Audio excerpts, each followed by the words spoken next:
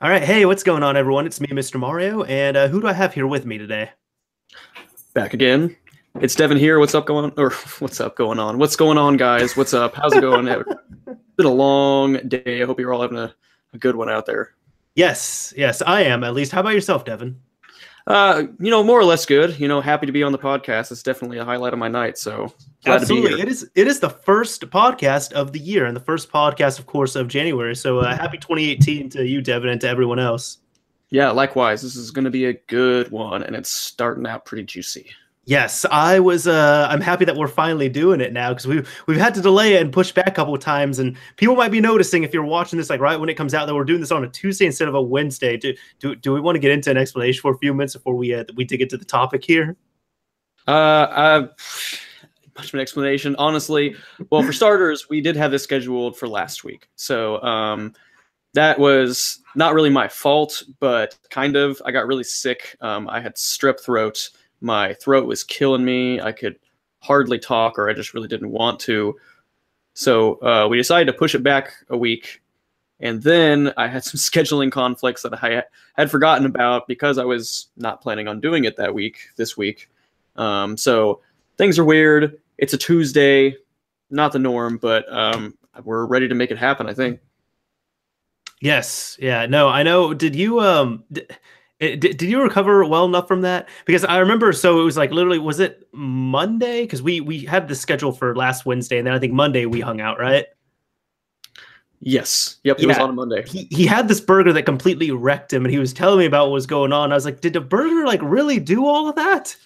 Yeah, no, it was really it was something else. So for the record, we were at this kind of like burger joint, sports bar kind of thing, just having a meal. It's real close to where we are, and I had seen this burger on the menu the last time I was there that had ghost pepper sauce mixed with habanero and some other stuff, and I like spicy foods, so I thought, you know what? I looked at this last time, didn't get it.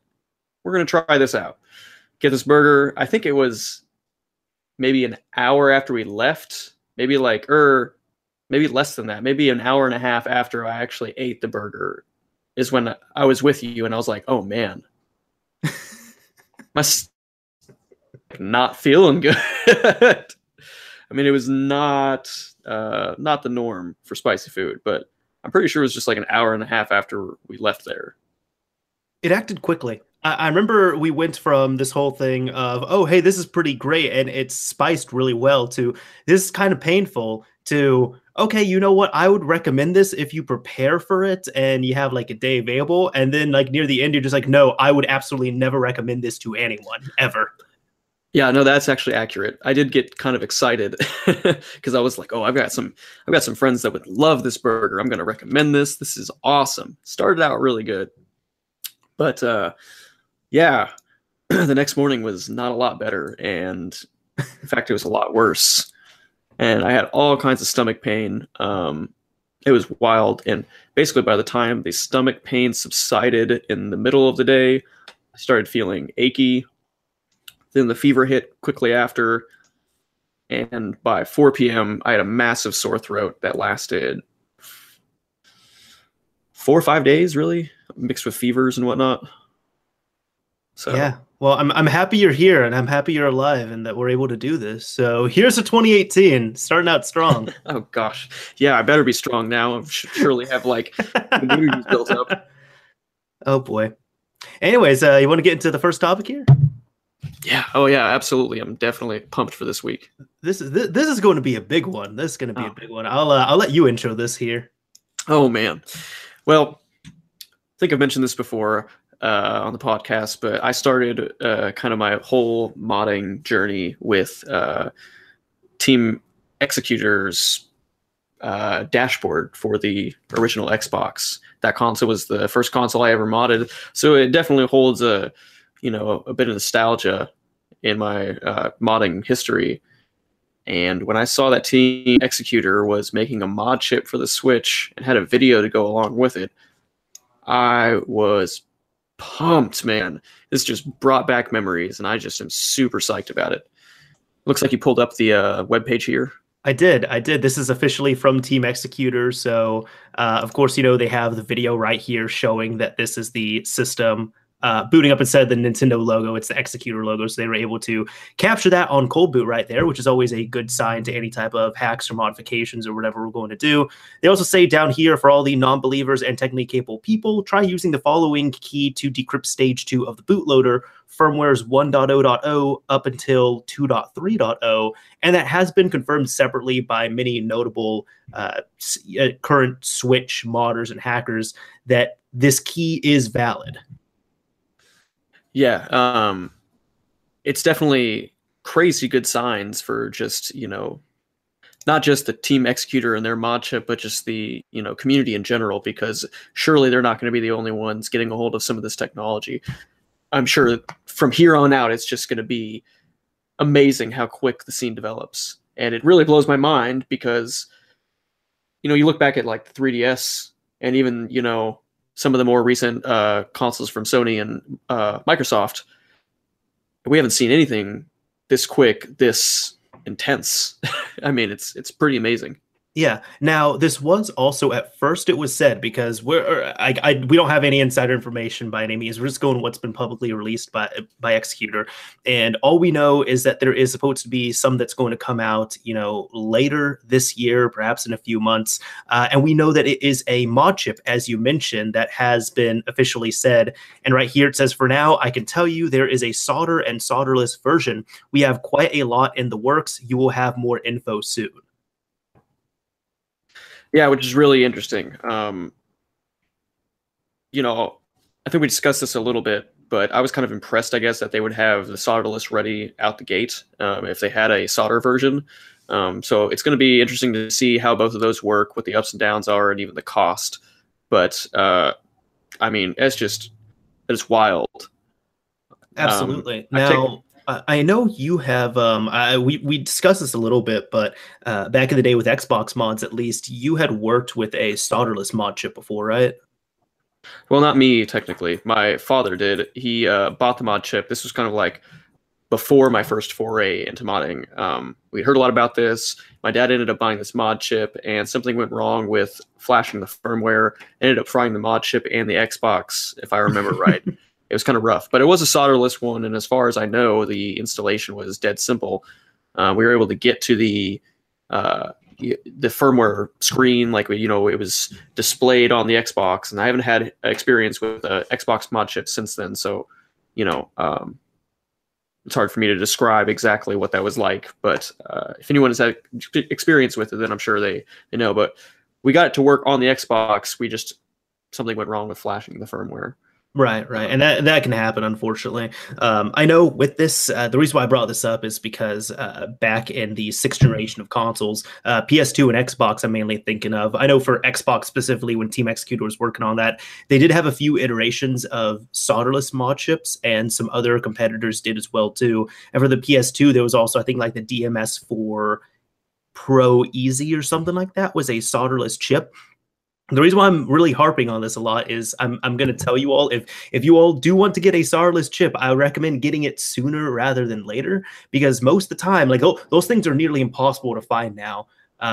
You're always able to solder a chip in with no issue as long as you have the proper skills on that.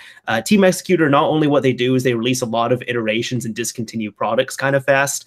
Try and look for genuine Xbox 360 Team Executor products older than the CR4. You're really not going to find them. Legitimate Xbox, like original Xbox chips, you're not going to find those either, but especially the solderless ones, you're really not going to get a hold of those. And that's because they're more specialized. They're going to cost more to produce. They're going to be harder to produce. And they're also going to cost more when people are trying to buy them. So if you want to buy one, I'd recommend getting one sooner rather than later. I'm almost going to get one for a collector's sake, just so like 10 years from now, I don't have to go and try and hunt around for one. Because trust me, I've tried hunting for solderless chips for the original Xbox just for the sake of having one. They're near impossible to find now. Yeah, I really hope they're not too expensive, because I would love to nab a few of these, both soldered and solderless. I'm not even sure if I'm going to be putting one in my system. Maybe if I get some extra cash somewhere, maybe some of my cryptocurrency portfolios will explode, and I can afford a couple extra switches. But until then, I'm probably actually going to hold off on installing one of these right now. I do have a second Switch on hand, so I definitely want to try this. And from what we know, they say this is supposed to work on all Switch revisions, all firmwares. That's what we know from them so far. Like right now, the current Switch stuff that's public, it's 3.0.0 and below firmware. But no, we'll see what happens with this. I'm excited to see what's going on. It's at least, a really big development here. Yeah, and kind of a side note, but I think this also is very reflective of the success of the Switch's, just general sales. If the Switch wasn't selling so well, if it wasn't so successful as a console, I don't think we would be seeing this kind of development. Again, I mean, I'm not saying that Nintendo is definitely the best in terms of security on their consoles. Perhaps they're the worst. I'm not gonna, go on the record and say either way, but the fact that we have this kind of development surely is reflective of the good sales and the good press and just the general excitement around the console. Now, I know that other consoles, for example, the PS4 has sold incredibly well, and that's been jailbroken, so to speak. The only thing is there's been more secrecy with that scene, and you need older firmwares. But even so on that, we haven't seen, I guess there's things that are released at this point now, but we haven't seen things come out as fast as with this. Now, do you believe that part of this is because, like, as we had talked about offline, at least, is it the Tegra chip that's in the Switch has been just really well documented and has been out there in the public for a while? Yeah, it has. It's been, I think, this crazy storm of several things all coming together to just make the Switch an extremely appealing console to hack. We do have the documentation for the Tegra X1 chip, I believe it's called, which was in the NVIDIA Shield tablet. This is a well-documented chip. There's debugging hardware already out there. I mean, we're using existing technology here, and that was just really useful for developers and hackers getting in there. So much so that some of the exploits that they used, I believe what was behind SM hacks, was literally documented. And Nintendo had not closed this, boot flag, if you will, something along those lines. And so it was kind of in plain text right there. Use this flag, and you have access to the kernel or the memory. I mean, they also shipped that really old WebKit as well, too, and had that hidden browser that they didn't think anyone would find, which is like, what have your last two consoles been exploited via? The browser, would you think to at least exclude that or patch it somehow prior to launching your system? Yeah, I mean, it's kind of ridiculous. We've talked about this before as well, but just with the history of the 3DS and how many exploits were, through the web browser and just documented WebKit exploits that had already been patched. So that was obviously not a good look for them, didn't really help them out any. And I also think, I really wonder if there is something about the portable aspect of the console and being such a powerful console and so portable, if that's not drawing people in as well. Because I think it makes it easy to develop on, because you're not like working with this massive piece of hardware that you have to have plugged into your TV or a small monitor. You can just work right on the Switch or plug it into an external monitor if you need to. So I think it's probably just, even as a console, as the form factor that it is just easy to work with. Yeah. I mean, who wants something that powerful that is like exploited and running whatever you want in your pocket? That sounds amazing. I think interest-wise, that's where it lies, but also exploit-wise, research purposes and everything. A lot of it has also had to do with them using those off-the-shelf parts that have been pretty well documented at this point. Yeah, and it's not new to Nintendo, right? They've always used kind of older hardware, cheaper hardware that's readily available. I mean, even going back to like the NES, the original Game Boy, they were using, and even the N64, old chips that Nintendo, Sony or Microsoft wouldn't. I almost want to correct you on that. Like the N64 and those systems, didn't they use more customized hardware and all that? They didn't use just like off-the-shelf parts. I know that was something Sega kind of more did. I believe the N64 was, I don't think it was proprietary. I could be wrong, but I don't believe it was proprietary. I believe it was just a very uncommonly used chip architecture that was old and cheap. Interesting. Now, I haven't done any. Feel free. I haven't done any, major exploitation or anything else on the system, like any reversing. So I don't know 100% on my end. I just know it was more of a nightmare for people to develop for because of the architecture of the system. Right. And if someone in the chat, might know better, please let us know. I'll definitely look into it. I'm very curious about that kind of thing. I haven't looked into it intensively. That's just kind of what I've gathered in passing. So, either way, they don't really. I mean, these days, I believe both Microsoft and Sony are using like modern x86 chips, right? Yes, they are x86 architecture at this point. So, Nintendo went with something that has been around for a few years. I mean, the Nvidia Shield tablet is not new. So I'm sure it was cheap, but it kind of came back around to bite them this time. Yeah. Well, also we'll see as I think if it's controlled to some degree, it's going to be okay. Like really, with people who are modding their systems and all that, let's be honest, it's also going to be a minority amount of people that are doing that. If it's something like, for example, the DS, where piracy was incredibly rampant on there and super easy, and it was hurting sales on it, like software sales, or even like the Dreamcast, or I even feel like the 3DS, was affected with that as well too. Then we'll see what happens. But even so, those systems were still successful. It was just, I think Nintendo's most piracy prone system was the DS, which is why they're really trying to crack down on flashcards for a while on that. Yeah, the DS was busted wide open, but firmware updates probably would have helped with that too. So that was a good start. But when you do firmware updates, you should probably update things like WebKit along with it. Do you remember, I was thinking on the DS, I'm going on a slight tangent here, but I know the DSi could be updated, but the DS, did you ever see any info about flashing custom firmware to it? No, not really. So it's beyond useless now, but this is at the time when you could do stuff with like crazy slot 1, slot 2 cards and all this. You could flash a custom firmware to your DS Lite, and essentially the way you had to do it was you had to find a way to load up this homebrew, and then when it would load up, it would say, okay, waiting to flash now. And you had to take a toothpick and then cover it in aluminum foil and unscrew the back of the DS Lite, and there's a little hole right there, and you had to get it in at just the right angle where you end up supposedly shorting a couple points on there that allow for write access to the system, so then you can reflash the firmware. What? Yeah, no, I swear this was a thing. I swear this was a thing. Like now at this point with, more modern flashcards, for several years, it's been useless.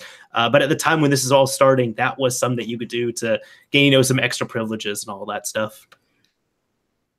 Wow. I mean, yeah, it's not anything I ever really looked into. Oh, that's it. Epic Martin 7 just said Flash Me. That's what it was. Have you ever heard of that? No. Yeah, no, that's like Flash Me. Wow, okay. So, let's see. Les King said Flash Me just allowed GBA cards to run in DS mode and disables the RSA check in download play. The more you know. I was more interested and fascinated with how it was possible as opposed to what the end result was. Yeah. Yeah. No doubt. I mean, that's fascinating. If I knew about it, I probably would have actually tried it. I tried it and I could never get it to start writing. So I kind of just gave up and I said, I'll just be happy with my flash cart.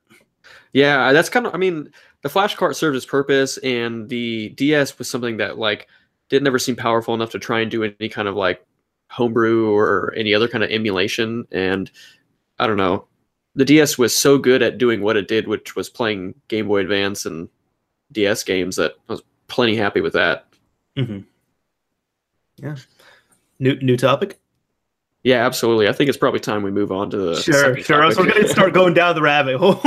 Oh man, we got too many topics for this. Yes, I think we will be able to knock them out though, for sure. So we have a Nintendo Switch homebrew launcher that is coming soon. This was released by, the news itself was released by Pluto, correct? And it's supposed to be coming out on February 1st, so soon. Yeah, I mean, I don't know if there was any actual literal statements that said the homebrew channel / launcher. I probably called the homebrew channel. It seems like that's what people are at least mentioning around the internet. I don't think they actually said it was directly coming out February 1st, but a lot was alluding to that. I'm more looking here where there's this photo of the homebrew launcher showing on the Switch, and Pluto says, "Try not to create a toxic environment. We'll boot both libnx and libtransistor homebrew." And then he said February 1st. Right. So there is not like a literal release date. This is happening. But things are pointing to kind of like look like that. So I would say look out on February 1st. That's the best thing I can see here. Now, the interesting thing is there are, when he mentioned we'll boot both libnx and libtransistor homebrew, there are 2 formats for homebrew out right now, and he just wants both them to run on here. So there's not a power struggle of, oh, hey, this one is better. No, actually, this one is better. It's just that more people are using the other package. Yeah, I thought for a while the 3DS had a really awkward thing going on because you had the homebrew channel or the homebrew launcher, whichever it was called on there, and you had a 3DSX format for that. Correct. And a lot of people were using CIA files, and then people were even, compiling for the gateway in .3ds or 3D. I think it was .3ds, not 3DSX. It was just a .3ds file, yeah. Yeah. So there was like 3 different formats, and a lot of people supported all of them. A couple people were like very bent on just supporting 1 or 2. So I felt like that was kind of a mess, and I never knew exactly what the best way to run it was, if you will. I heard that. I think we might have talked off the grid before and said that like 3DSX was the better way of doing it, and you had kind of explained it a bit to me as to how it was better. I believe that was right.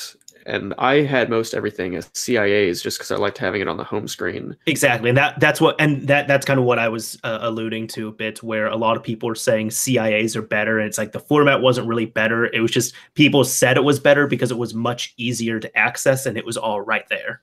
Right, and then you could load some of the homebrew through the the boot process or whatever, which would have elevated privileges over certain other methods. I don't know. It was all just, I don't know. It was kind of confusing. Mm-hmm. So it's good to see that they're trying to support both formats right out the gate. Hopefully we can have that's not going to really matter. It's going to be, to the end user, it's whatever. They just install the homebrew, hopefully in a similar manner, and they can just go about their day without caring if it's made with libnx or libtransistor. Mm-hmm. As long as it's booting in a somewhat proper way, I think it'll be okay. So we'll see what's up. I think they're also trying to make it, be the best way. And Lily, Lily wants to see you. She locked up right now? Yes, she is. She's locked in my room. She pushed the door open and she can't open the door because she's a dog. Huh. Yeah. So we'll see. You can, if you want to. Do you want to bring this up while I just I guess the other homebrew launcher that's here while I open up the door real quick for her? Yeah, sure. This was kind of confusing to me because Mr. Mario actually told me about the homebrew launcher that was coming out, and so I was pretty interested in it. Started looking up on it, and I found there was a homebrew launcher that was already out, and I was kind of taken back. I was like, man, did this just happen while... since he had told me? But it turns out that a different developer actually came out with this. So I think the developer is KGSWS, and this is basically a Switch NRO loader, and I'm not sure if that's I think that's built with libtransistor. I'm not sure for 100%. I haven't really looked too deep into the development side of things, but it's a homebrew launcher. I don't know if you can pull up the video there on your screen. Oh, I have it right here. Oh, awesome, cool. So basically it's loading NRO files, and it's a pretty basic UI, nothing too fancy, just kind of a grid-based deal. But it shows them loading a couple of things here. It even looks like they try and emulate the Switch's menu. I don't know if they're actually using the real components that you see in the setting menu, or they're just kind of emulating it, but I mean, for an early release, it looks fine to me. It's definitely exciting. It's out there, at least. It's loading through Pegaswitch, and it's for firmwares 3.0. Well, 3.0 or lower, but just update to 3.0. It's for firmware 3.0.0 is what I'm saying. Yep. So no matter what, this is awesome. Maybe we'll see more homebrew launchers come out. I think the more the merrier, in my opinion. Absolutely. Although I just don't want there to be a battle between the homebrew launchers. So I feel like the one Pluto is working on will probably be the one that people gravitates to more, but it's also going to be whatever is more accessible. Like Team Executor might just come out with one that's going to be just it'll be easy and work right there and work on all firmwares. So we'll see. Yeah, agreed. Hope that it'd be nice if we're not fighting over formats, right? Hopefully they all run the same thing. Hopefully the homebrew launcher that Pluto and company are working on will load the NRO files. Again, I'm not sure if that's associated with libtransistor or libnx, but hopefully we can all play together and we'll just compete for better features and whatnot. Because it's kind of nice not to have a single thing, like a single homebrew launcher, a single kind of source of this kind of thing when the development's sprouting up. I think more competition can be really healthy for the early scene. Mm-hmm. Yeah. No, for now, let's bring it back a few systems if you don't mind. So, Devin, what all do you know about FreeMcBoot? Not much at all. This is out of my territory, but I do know it was for the PS2. Is that right? Correct. Yeah. So I never really messed with PS2 modding. Had a couple PS2s growing up, but I never really felt the need to mod it. I don't know why I wasn't ever that interested, and I guess I was content with the Xbox and then my PSP. So you would be much more experienced at kind of talking about what FreeMcBoot is and what this new piece of software is. I guess I still even feel like a novice with it, but I guess between the two of us, I'd know more on here just with playing around with it and all that stuff. So I will say we don't know a ton about it here. I just kind of want to prelude with that. But there is supposed to be something that's coming soon here. This is announced on November 19th, and it keeps getting periodic updates and everything. But it's called Extreme Elite Boot Plus, which in short, this is by two people, Howling Wolf and Chelsea. And from what I understand, this was designed for Spanish-speaking audiences. I believe it was supposed to be in Puerto Rico. I'm sure they were just working on systems like PS2s for people, and they were installing this. Or actually, no, not that. Even said in Cuba back in 2012. They're saying it's intended to be a ready-to-use, all-in-one, new proof alternative to FreeMcBoot. It's supposed to have some extra features as well, too. We don't know of those yet. They're just being really tight-lipped on here, understandably so. But they have released a few screenshots here, which so far it looks really nice. Like, I don't know what benefits it's going to have compared to FreeMcBoot. Hopefully an easier install process, maybe better loading with Homebrew and maybe better compatibility. I'm not 100% sure on there, but it looks like it's just supposed to look a lot cleaner right from the get-go on here. So it'll be interesting to see once this comes out, like see what happens with it and if people start gravitating more towards this or they kind of just stay on FreeMcBoot and say, yeah, this is the established software. Let's go ahead and use this. Yeah, I mean, this project is definitely interesting. What I'm not quite sure of is if Howling Wolf and Chelsea Fantasy are the original developers or if they ended up obtaining the source code for this software and continued developing it. After reading the article again, it looks like it alludes to them actually being the original developers. Yeah, and he says here a project I have been working on with Chelsea Fantasy for a long of time ago. I'm just reading that as is right there. Yeah, a little bit of language translation there, but whatever. The original version had come out and it was just XEB, so Extreme Elite Boot. And then I guess somebody had asked about it and posted up some screenshots of it online, but now they're saying, hey, you know what, we're just going to completely redo it and translate it in a bunch of different languages and put it out because it's 2018 and screw it.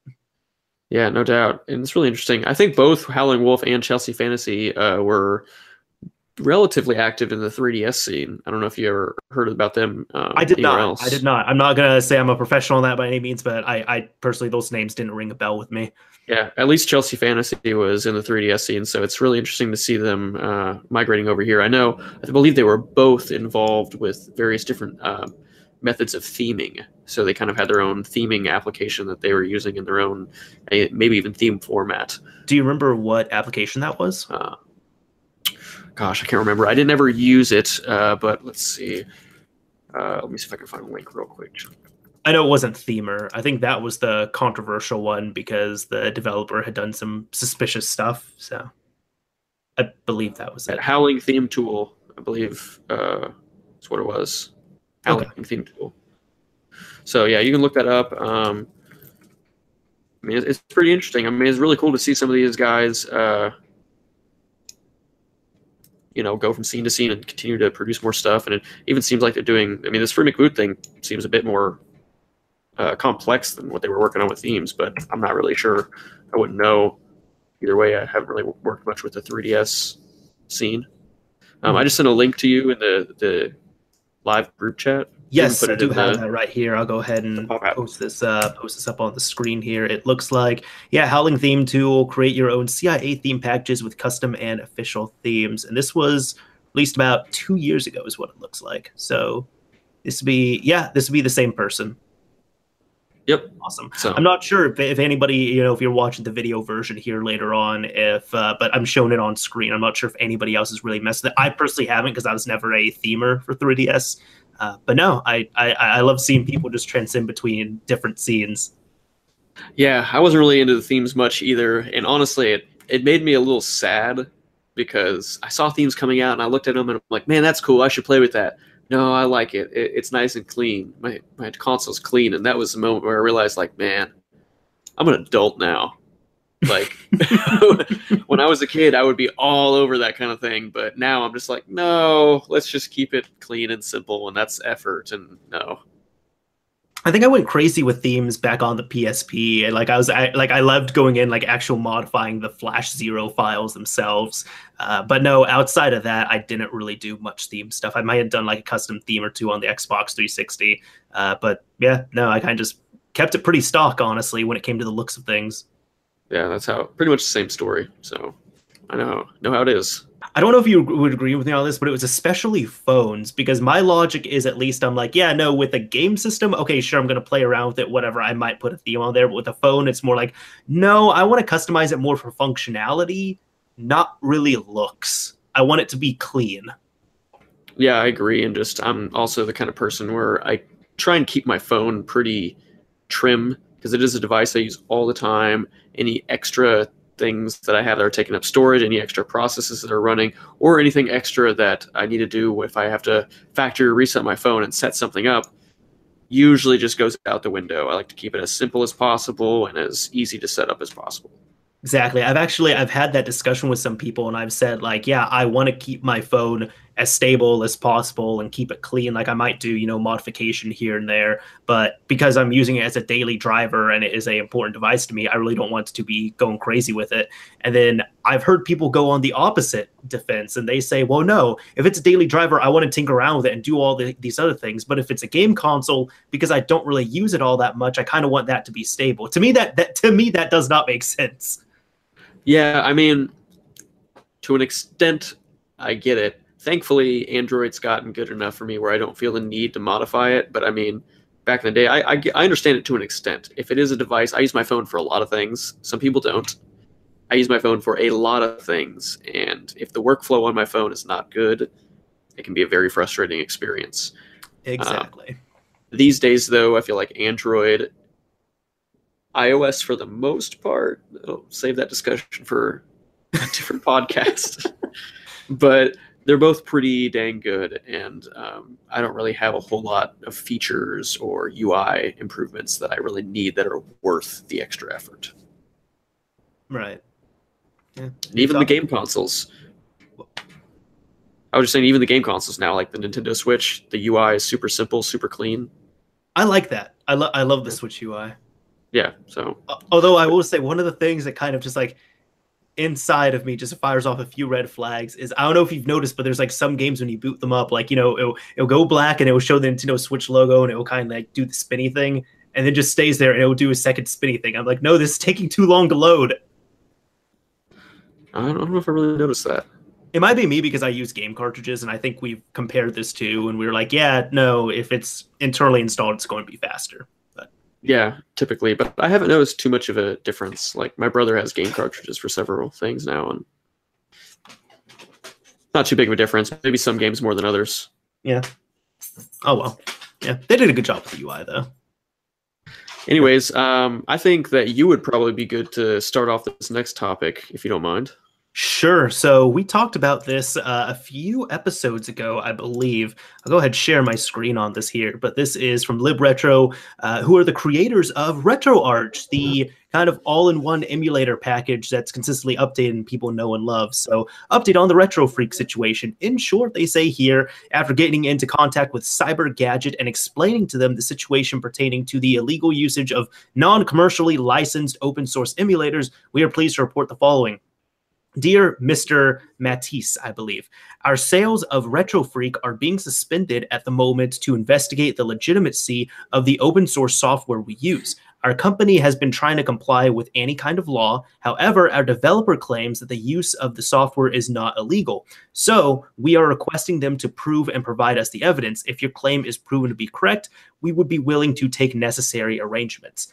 Now, prior to this, a few episodes ago, we talked about the CD, which I believe the CD was not funded, but it was spelled SEEDI, which was going to be essentially an Orange Pi connected to a DVD drive, and it was going to use RetroArch to play emulated games. So you could play ROMs and all that off of a storage device, but you could also pop in disc-based games. So Sega CD, PS1, TurboGrafx CD, whatever was compatible on there. A lot of people did criticize this, though, and LibRetro has come after multiple people. You know, they came after CD, they came after Retro Freak, and also the Retron 5. And they said, hey, you're bundling in one of our Super Nintendo cores, and we explicitly say on there that this core cannot be it can't be resold at all. It has to be distributed for free. So because it's being bundled with this hardware, you're then breaking the law on that, and you're breaking the licensing agreement on here. Some that many people have disagreed with. But we're seeing at least some progress on this. The Retron 5 is obviously still being sold.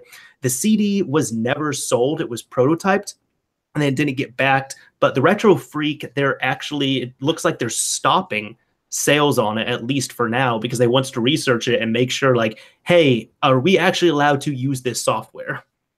Yeah, and like we discussed when we talked about that in the previous podcast, it's kind of a weird, I wouldn't say gray area, but it's confusing, especially for maybe someone on the business side that doesn't know some of this technical stuff, doesn't know exactly how the licensing works, because the cores are licensed separately from the actual base RetroArch code. So there's even a chance if the developer is, not as familiar with licensing, everyone could actually legitimately think they're doing the right thing, when in reality they're not. So repackaging the RetroArch code is fine, but those cores are really what are causing the legal problems here. Mm-hmm. But yeah, it is really nice to see them actually respond really well. They're even stopping the sales, so they're not just saying, "Hey, yeah, like we're aware, we're going to keep selling this until you can give us proof." Yeah, because that's what happened with CD originally. Like they actually the developers of CD talked with LibRetro and they said, "Hey, look, we'd like to sell this system. We'd like to put your software on it. We believe it is legal to do this because it's open source, but will you give us your blessing?" And LibRetro said, "No, you can't do that because you can't sell our software." Hello, dog. You can't sell our software. That can't be possible because of that core.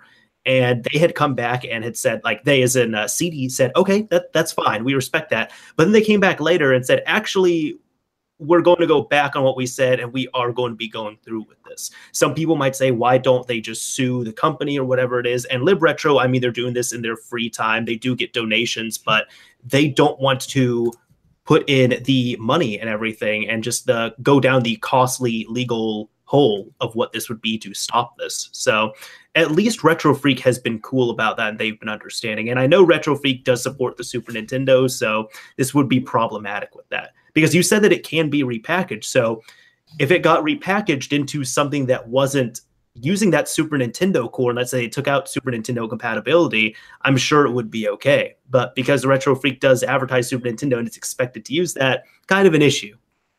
Well, yeah, and here's the thing. They could develop their own Super Nintendo core, or I don't know, maybe there are some other open source ones out there that are licensed under something a little more permissive. That's also possible. I haven't looked into that myself, because I could actually eventually see some kind of a community forming around this. because the core is like really essential for that emulator to run. So ideally, you want all the open source development going to as few of these as possible. So them rolling their own could be, you could see a lot of different bugs. It's obviously not going to be as mature. We could see a lot more issues than if we use the RetroArch core.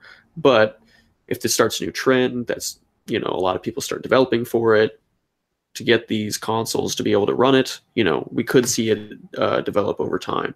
It's definitely a lot better than just, turning away and saying, yeah, well, do something about it. Yeah, we'll see. I think it'd be nice to see devices with this sold on there, but of course, like LibRetro, I'm also quite sure, they did this on purpose as well too, to prevent sales from happening. But again, as you said, since it can be repackaged, like if they just released a system that did not have Super Nintendo compatibility, that would be okay. The other way of doing this as well too is obviously just like, which no consumer wants to deal with this, but the other way of doing it would be, hey, here's the hardware. Everything's blank on here. Here's instructions on how to load LibRetro's RetroArch on here. Yeah, that would be a possibility as well, but that takes away the kind of plug and play simple, console appeal. Exactly. But the question I have is, how many people that are buying these are not technically inclined enough to be able to do something like that? It may be a smaller percentage than we think. Maybe it's larger than we think. I don't know. But these aren't like super popular household name devices. So people that are getting these are probably a little more technical. Mm-hmm. Yeah, I think, that's why, like, as you were saying with the users, with not a lot of users being like as technically apt to do that, a lot of people want to get a system where it's ready to go out of the box. So, that's even why we see a lot of Nintendo minis and Super Nintendo minis and all these other systems like RetroPie systems that are preloaded with games and all that. And they sell, there's a demand for them because people want to be lazy. It's like, yeah, I could get everything and build it and do it myself, but I just want someone to do everything for me. Right. Yeah, that's how it goes often. So, but good to see them actually taking the sales down. I hope this works out for the best for everyone, and everyone can have some fun with some retro games. Yeah, let's see what's up.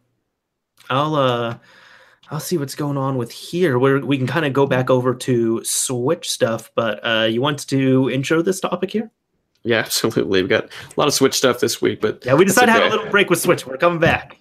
Yeah. So we had talked about mod chips earlier. I'm a little hesitant to open up something a little bit smaller, even though I've done cell phone repair for actually like a living for a while. Just smaller consoles are not the most fun thing to work with, especially installing a mod chip. Always a risk in, damaging your console. However, good old Fail Overflow came by just to let everyone know, hey, hold off on buying those Team Executor chips because we've got an exploit. It's a cold boot exploit. It's a boot ROM bug, so this is like about as deep as it gets, and according to them, can't be patched in this model. They'll have to actually release a brand new revision of the Switch to stop this, and it requires no mod chip. This is all soft modding based, so this is insane news. Kind of like we've been saying this whole time, the Switch stuff has been coming out. The traction is just absolutely outrageous. Things are moving really quick. Yeah. No, so now my question is on here with Fail Overflows. I can't even call it. Do you think this will get a release? I don't know. Why do you say that? Just because they haven't really specified? They just kind of have bragged a little? Exactly. They've shown a proof of concept. They've shown that it's possible here. But I don't even know if we're going to get a release soon. I feel like it would be, maybe later on down the road. But I also feel like at the same time, we might see a bunch of these people release all of this stuff just because all of these people, like all the other developers who are outside Team Executor, don't want this to be monetized. They want it to be freely available. Right. I totally agree with you there. I do think we'll see a release, but I don't think it's going to be extremely soon. There's no reason for them to rush this out. It's kind of bittersweet, I guess, because they're sure they want this to be freely available and not have people monetizing hardware and making a lot of money off this. At the same time, that's going to enable people to have what they want, pretty soon. So there's no real reason for them to rush this out. They have all the time in the world to perfect it, and anyone who really wants to, hack their Switch, they can go get a mod chip if they want to. Who knows? Maybe we'll see a leaked copy of this get out at some point, but I think for the most part, it's going to be they're going to take their time. They're going to make it nice. They're going to perfect it, and they're going to make it stable. The people that really want to get this sooner can go buy a mod chip from Team Executor. Yeah. I think that's going to be the attitude with it all. I think Team Executor's release is going to be successful, but I want to see what other free software comes out. Lily, I know you want attention. You are being so whiny right now. These people are here, and they're not looking at me. Exactly. Lily, there is 69 other people here, okay? They can't. They're trying to see you, but they can't. One thing that I think is, pretty positive about this is that I don't think we're going to see a situation like we saw with Gateway on the 3DS, where Gateway dominated the scene for so long. Because Gateway was like the only thing out. Like it was the only possible thing for years, actually, right? Yeah, I think at least 2. Yeah, at least 2. It got 2 really good years, and at the time it was like, well, there's nothing else out here, so it's either Gateway or nothing. Yeah, or one of the flash cards that just let you, play backups, but the 3DS was definitely one of those consoles where I was like, no, I want to do a little bit more with this. Mm-hmm. So, I think this is a good sign that we're not going to be stuck in that territory. We've already got good news that stuff's on the way. So I think it's just a matter of time before this scene gets just absolutely phenomenal. And I'm super excited because I think the Switch itself has just so much potential. Yes. I can't wait to see what happens with it. On a side note, I also want to say before it completely disappears, thank you, Simply GGN, for the $2 donation. Right, yeah. Said, thanks for helping me mod my PS3. I'm guessing that one's for you, but... Probably. Yeah. just a guess. Unless you've been helping people mod their PS3s, Devin, I don't know. No, I haven't made any videos yet. Has Lily? Lily! Have you been helping people mod their PS3s? She doesn't know what I'm talking about because she's a dog. Yeah, I mean, you could start. She could get a channel. Yeah, I'm sure you could get some good footage of her modding some consoles. She doesn't want to start a channel because of all this demonetization stuff. She needs to buy her own dog food, man. Yeah, and get her out of the house. You start paying her way. Exactly. Oh man. But no, I think the Switch is in a really good place. I'm really excited for everything, and it's. I think we both pretty much called it. Even from like the very beginning of the Switch's life cycle, this was looking like a console that was going to be getting some serious work done on it, and it's showing much quicker than I anticipated. Mm-hmm. Yeah, we'll see. We'll see what happens. It looks like. I mean, next month we're going to see, hopefully, Homebrew Launcher from Pluto. But March, that's what it looks like it's going to be. So I'd be interested to see what we're talking about in March or April of this year. I'll have to go back and look at it. I feel like I should do that before the next month, the next mod chat. But I'm pretty sure I called it. I said we were going to see a lot of good, news coming out with hopeful signs of development within 6 months of the Switch's life cycle and something solid within a year. And that was pretty dang close, man. Yes, you were. Yeah, no, props to you on that because the Switch came out in March. Yep, that's what I'm saying. We're not that far off. I'm pretty sure by March we might have something solid that we can actually tangibly have in our hands. So, exciting stuff. Exciting stuff indeed. You know what's not so exciting? What's not so exciting, Devin? Tell me what's not so exciting. So, a while back we talked about this little project that I think both of us were pretty excited for. It was called Rainway.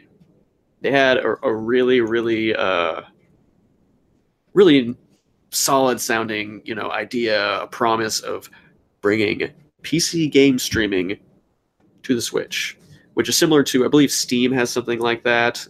Even the PS4 has some interesting technology similar to that for the PS Vita. Like remote play and Steam and home streaming and all that.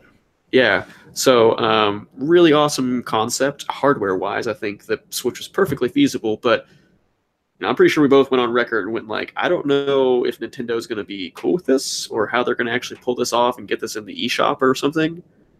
But we might not actually be seeing this. Rainway has deleted all information regarding Nintendo Switch. Act shocked. Yeah. I mean, Yeah. it sounds like we weren't the only ones who were a little bit skeptical about if this was actually going to come out. Mm-hmm. Now, the one thing that I remember that actually gave me a little bit of hope was that somewhere along the lines, I can't remember exactly what it was, but we had a little bit of proof or some kind of a statement that this was actually web-based, that this was, there was some kind of proof of concept out there for an HTML5 based streaming deal for the Switch.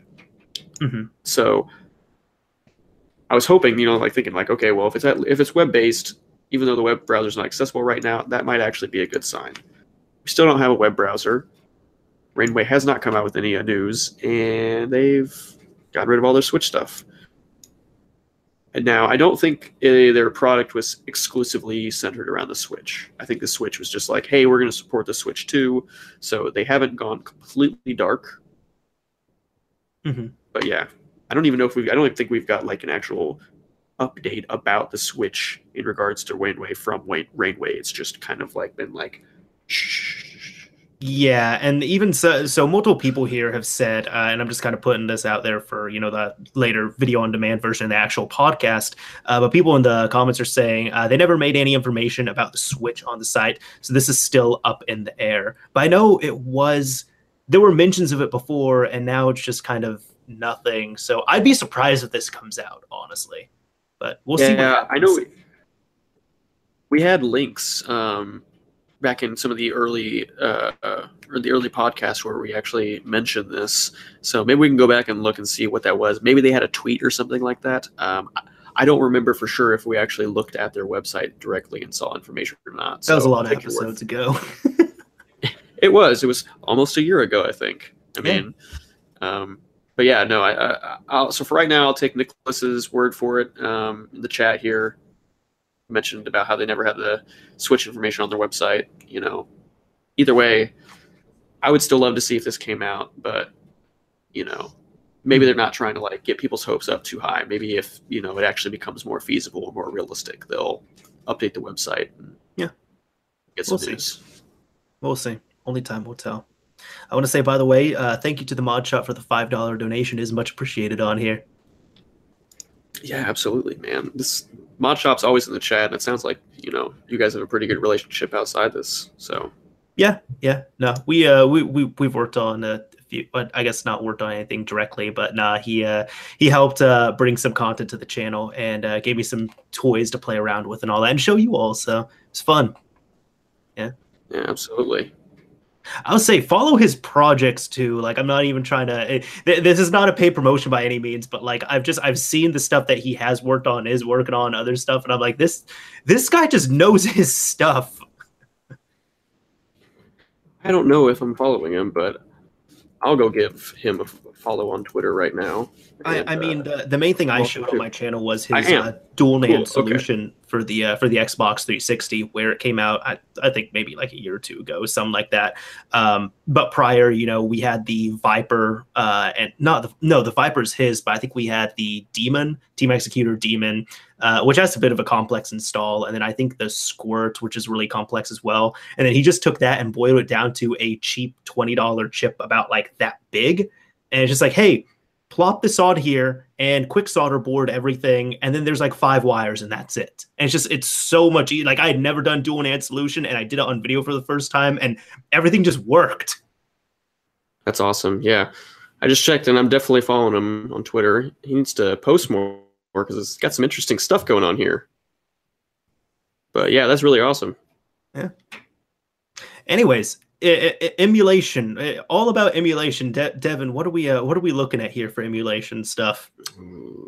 So recently, when we were talking about kind of the big re-switched updates, I can't remember what it was called. There was a name for it, but they had a Switch emulator that they released that was specifically centered around Homebrew. This was not designed, not projected at all to play any Switch main titles. specifically for homebrew development.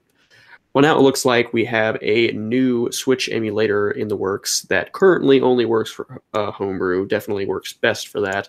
But the goal is to actually get this to run legit games. The the emulator itself is called Yuzu, I believe. Is that what you would pronounce it as right now? Yuzu? Yeah, that's what I would say. Yeah, so it's definitely kind of, it's got high hopes. It sounds like they're going to take this and just take it as far as they can, try and get something really usable for main games. But it's a real professional looking website. It's a good looking project. It sounds like they've got the right people behind it. This is just even more of a sign that the Switch itself has just a ton of good development behind it, and it's just a really good sign for the console as a whole. And it is it's from the same team that works on Citra, which is the 3DS emulator, which Yes. that thing it's great at this point. Like, it's not perfect, it can't play every single thing, but just look at it now and it's pretty solid. From what I've seen, the way they've iterated over that has been very impressive. When it came out, I remember seeing it, and it was pretty limited in what games it could play, and games were maybe laggy and had frame rate issues. But I've heard really, really good things about it lately, and I should honestly probably try and load it up and give it a shot, because I'd love to see some of those 3DS games actually in a better resolution. I think that's where some of these emulators really shine. Oh, absolutely.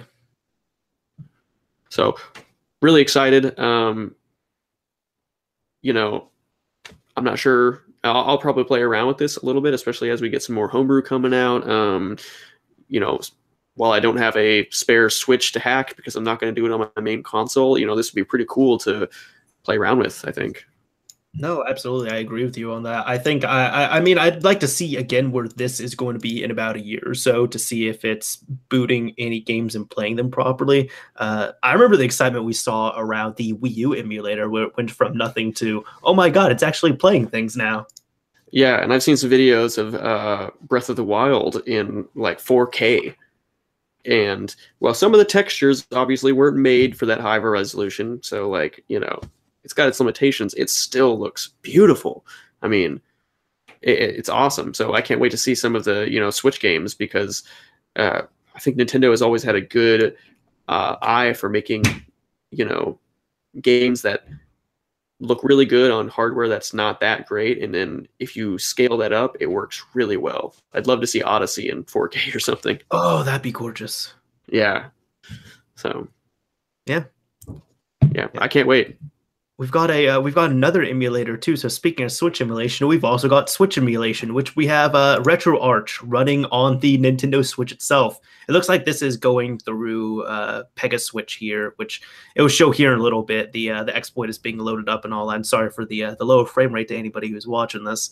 But no, when it comes out, like, RetroArch is able to come up and they're able to play Super Nintendo games on here. Yeah, so, no, that's really the RetroArch team, like Lib Retro. I don't know if you've been following them recently, but they've just been going hard. Where they went back into 360 developments. They've been updating the original Xbox build. They have a Switch build that's out. Like, they've been going crazy with this. That's really cool. And honestly, my respect for this team has gone up and up and up. I remember, I think the first time I actually heard of RetroArch might have been the 3DS, or maybe it was the first time I really kind of looked into them. I might have heard about them in passing elsewhere, but they're doing a really good job. And I think it's an awesome project. And just to avoid any confusion, since we were talking about it earlier, distributing the SNES cores for the Switch is not going to be a problem. We're not going to see any of the issues where RetroArch is going after anyone developing for the Switch. In fact, they're the ones doing the development, right? Yes. It's really only a problem when you try to redistribute a product, when people are trying to make money off of these. Like if they're selling a Switch, for example, that is preloaded with RetroArch. Right, for sure. So, or any type of device preloaded with RetroArch, whatever it might be. Right. So for the most part, if that was happening, people obviously, most of the community is not really down with that anyway, right? Like, when you're selling, especially if you're loading it up with games or something like that. So anything that normal community members are going to do, going to download these emulators online like you would do with any other console, it's going to be totally okay. We're going to see a lot of development coming. And honestly, the emulation, even though it was just Super Nintendo, looking pretty smooth. Yes. Didn't sound like there was any audio glitches, no visual glitches. So that's pretty awesome for such early development. Yeah. I think it'll be a really dope emulation machine to have. Oh, yes. I'm telling you, this is what I've been waiting for. And I said this from the beginning. Just being able to take those games on the go, plug them into the TV. I mean, I don't know how many times I've played through a game on my, PSP or my 3DS and on my Wii, you know what I mean? Like, I like playing them in both form factors, but I don't necessarily like restarting the game over and over. And then I don't end up playing it as much just because I can't pick a console. Mm-hmm. So I am stoked. Once this gets really mature, I mean, I don't know how soon I'm going to get into the Switch, but no doubt I will have a Switch dedicated for most likely just like, emulation. Yeah, no, that's actually what someone else said in the comments section here. They said, I will buy a second Switch just to have as a RetroArch system. That's honestly not a bad idea. I'm telling you, I mean, it just kicks the crap out of the Pi. It might be a bit more expensive, but, my Pi will be used for something else at that point. I mean, I'll load my Switch up and just have that on deck. Mm-hmm. And it's a bit more convenient because I've also considered buying or building like a mid-range PC, with just like just to get a good emulation system going. But even that's probably going to be a little bit more expensive than a Switch would be. And then you don't have the plug and play easy console-ified version, of what you can deal with on a PC. Unfortunately, I know a lot of PC elitists and PC master race people are going to be like, "Oh no, you could do this and this and this." It's like, dude, with a console, we just want everything to be there and boom, ready to go, all that other fun stuff. Keep in mind, the Pi is running Linux, and you could easily put Linux on that that rig. And just do the same exact thing, so have emulation stations, so it effectively would be near console quality, right? But I don't necessarily want to have to build a PC for that. I will be able to take that PC with me when I go somewhere, and it's just a little bit more maintenance. The thing is, as well, too, when it comes down to with your Switch, for example, let's say you're trying to play a few games and they're being buggy in the emulator, you get frustrated. You also have a really good library of Switch games on the Switch that you can play. Yeah, exactly. So I think it's going to be really awesome, and I can't wait. It's kind of been like the dream of mine. It's powerful enough to actually play a lot of games, powerful enough to play modern games. Just what more can you ask for? Mm-hmm. Everything. We need Starless mod chips. We need RetroArch. We need everything on the system. I'm gonna ask for everything, Devin. You can have everything because it's coming quick. Well, thank you. You're right. I'm actually the one behind all this. I'm the one developing all this. I just didn't want to brag. No, I understand. I understand. We have to keep it a secret. Just kidding. That was a joke. Nobody take that and run with it. Yeah. So I kind of wanted to bring this up here. This has actually been talked about quite a bit in the comments here. So I know if we don't touch on it, people will probably get all mad at us and everything. But Devin, did you see this PS4 article here? Oh, let me look. Which one is it? This is, one on package loading. Right, for the 4.05 firmware? Correct, yeah. So this from Wololo, or in short, he's saying piracy is now a thing on firmware 4.05. So in case anyone does not know, 4.05, we've talked about in past episodes. Public exploit has been out there. We also showcased from Flats, or FlatZ, that he had a method of installing games in Homebrew from a package file and just launching that directly on the system, as opposed to doing it the other method where you have to dump and decrypt the game and then play it through another method and all that stuff. But now there are possible ways to dump your own games and play those dumps and reinstall them and everything. So it is possible to do this now, to either play backup games or, of course, pirated games, as people are going to do as well.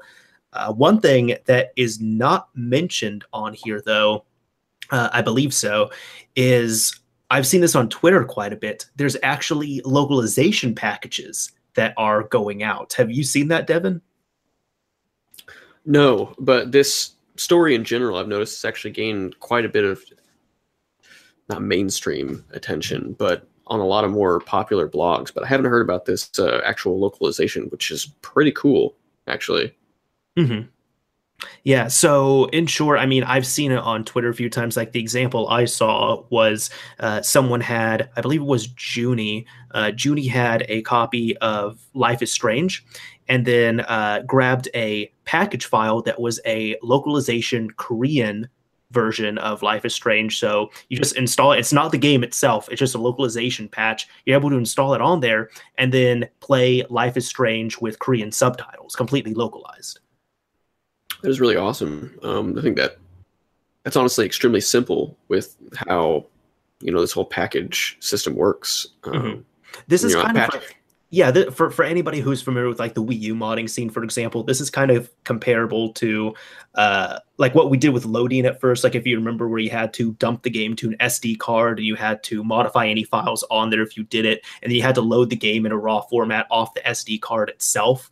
And then we upgraded later on to the title installer method.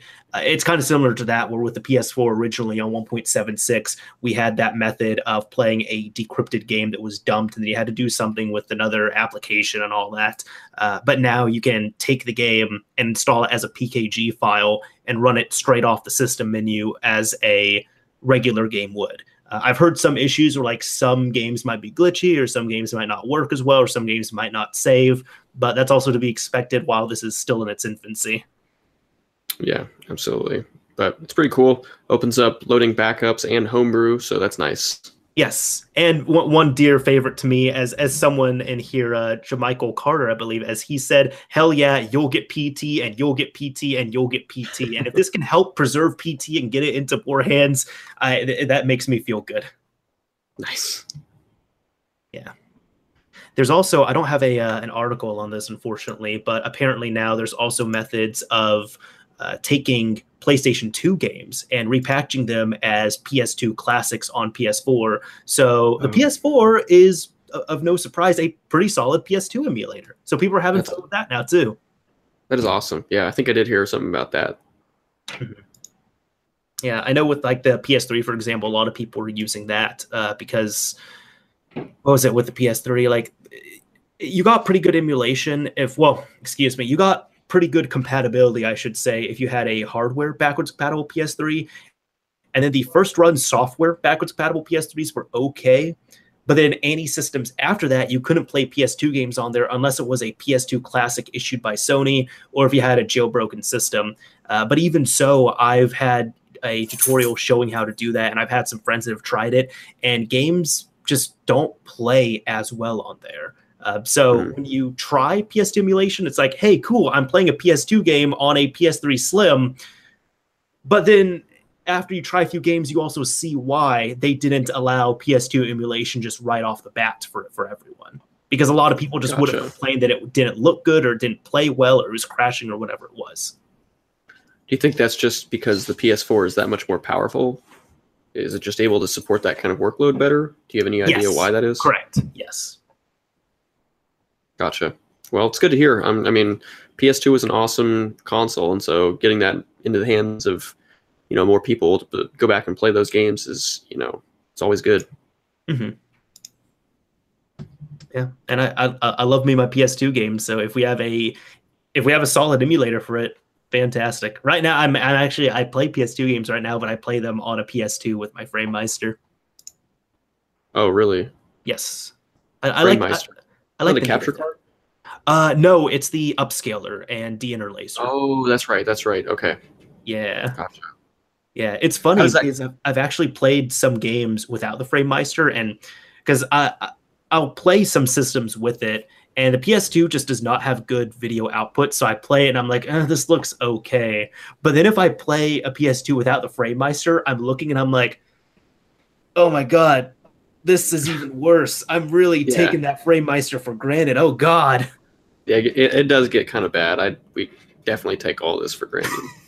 But do you know if how the FrameMeister output compares to the PS4? Do you mean like the video output quality? Yeah, or just anything, just the gameplay. I mean, all across the board. I mean, Which you games still that people have prefer? tried have been pretty smooth, like PS2 games on PS4, because you get that bump up in compatibility. And then on top of that, the PS4 has a nice clean output signal. The FrameMeister does as well too, but the problem is with the physical PlayStation 2 hardware, not with the Yeah, FrameMeister. gotcha. Yeah. Oh yeah, it is interesting. So if you would take one of the two, you would probably, as long as the game's running, flawless, you would take the PS4 emulation probably over the FrameMeister. Aside from aside from Depending on maybe the some date. nostalgia, Yeah, yeah. like okay, interesting. No, I probably would. I definitely want to give it a shot at one point. I still have my PS4 sitting on 1.76. I haven't updated it to 4.05 yet because I've been working on other modding related projects and doing videos on those. So I just haven't touched the PS4. But also, I'm excited to see this stuff happening. But I know, like in like a month or two, I mean, we're going to see more development, and we're also going to see. When I say dust settle, we're going to see the dust settle, and I don't mean we're going to see development stop. It's just things are going to click into place more, and we'll have more solidified concrete methods on everything where everyone will agree and be like, this is what we're supposed to do. Right, just minor developments here and there, but Exactly. the general methods of doing everything be nice and mature. Mm-hmm. Exactly. Yeah. So we have, I guess, one last thing on there. Devin, would you mind taking this? Oh, which one was it? We've gone just a little bit out of order. Oh, it's all good. This is I'm not sure if the keep is being updated. It's the SM Hacks one. Okay. Yeah, no. If you've been updating the doc, I have not seen it. Oh, but I can. Bad Google. Yeah, I know, and they're usually pretty good about that. But that's okay. Right? It's okay. So I guess I kind of talked about this a little bit already, but essentially, several of the major hackers in the Switch scene that also kind of carried over from the 3DS scene, they were at a big conference. Let's see, which one was it? 34C3. Yeah, so 34C3. So there was Pluto, Derek, Naywert. That's how I would say it, Naywert. Yeah. Apparently, Yellow's 8 also had some credit for some of the work, but essentially they went into detail about how they were able to kind of figure out how to accomplish SM hacks through the wide documentation that we have available for the Tegra X1 chip, the debugging hardware that they had available for it, and kind of just went into detail of just how easy it was to exploit. Mm-hmm. Essentially, the entire security model was completely laid out to them. It was all documented. They didn't really have to figure out a whole lot, including one of the boot flags that I had kind of mentioned earlier. So I was kind of talking a little bit out of turn earlier. See if I can actually find the specific boot flag that it was. Not sure if I see it here. Oh, here we go. I mean, just there was a quote from someone. Let's see if I can figure out. Sure. What it was. It doesn't look like it actually says. I think it might have been Naywert who said this, but he said, just search for bypass the SMMU in the documentation. Oh, that's Pluto. And basically that was the System Memory Management Unit. And he kind of finished that statement off with NVIDIA backdoored themselves. So, essentially the exploit to get to the area of the memory that they needed was documented out in the open. So perfect. Right.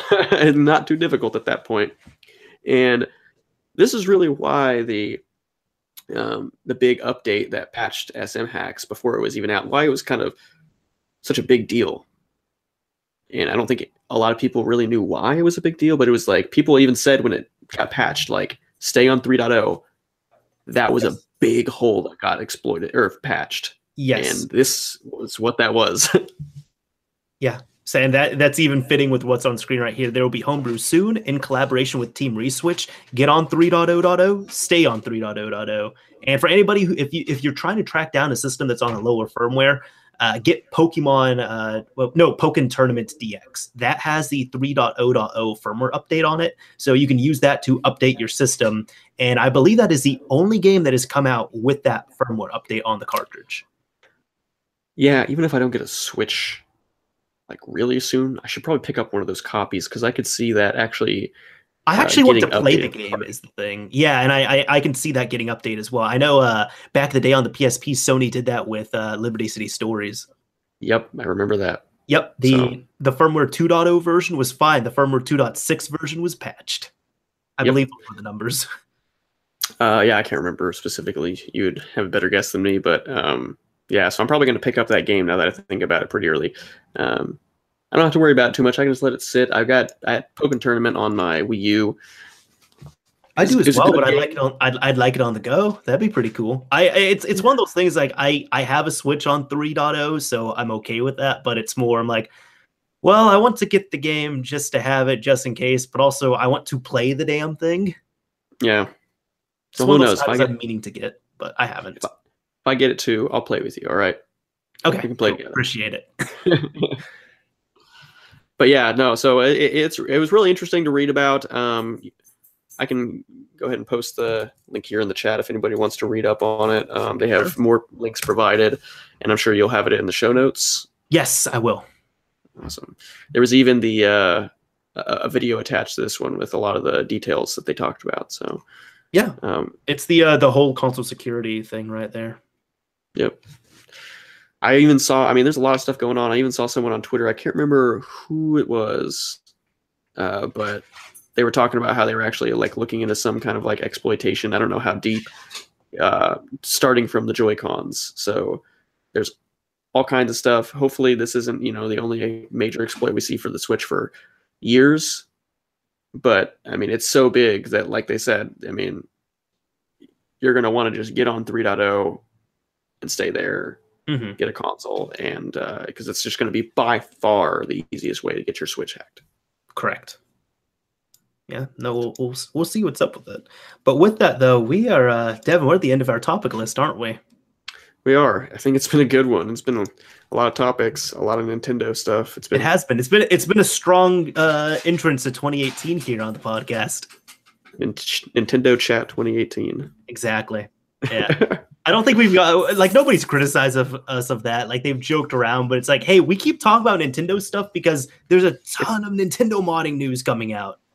Nintendo's popping right now, and it's a good time. I mean, even just the success of the Switch, right? I mean, it's been such an exciting time just because it's been so long since Nintendo has got this kind of recognition. Correct. Yeah. Or I guess Nintendo for their system, then Nintendo modders for, the work they've been doing on a new system. So that hasn't even been out a year at this point. Yeah, like everyone's winning here. Yeah. Good shit. Yeah.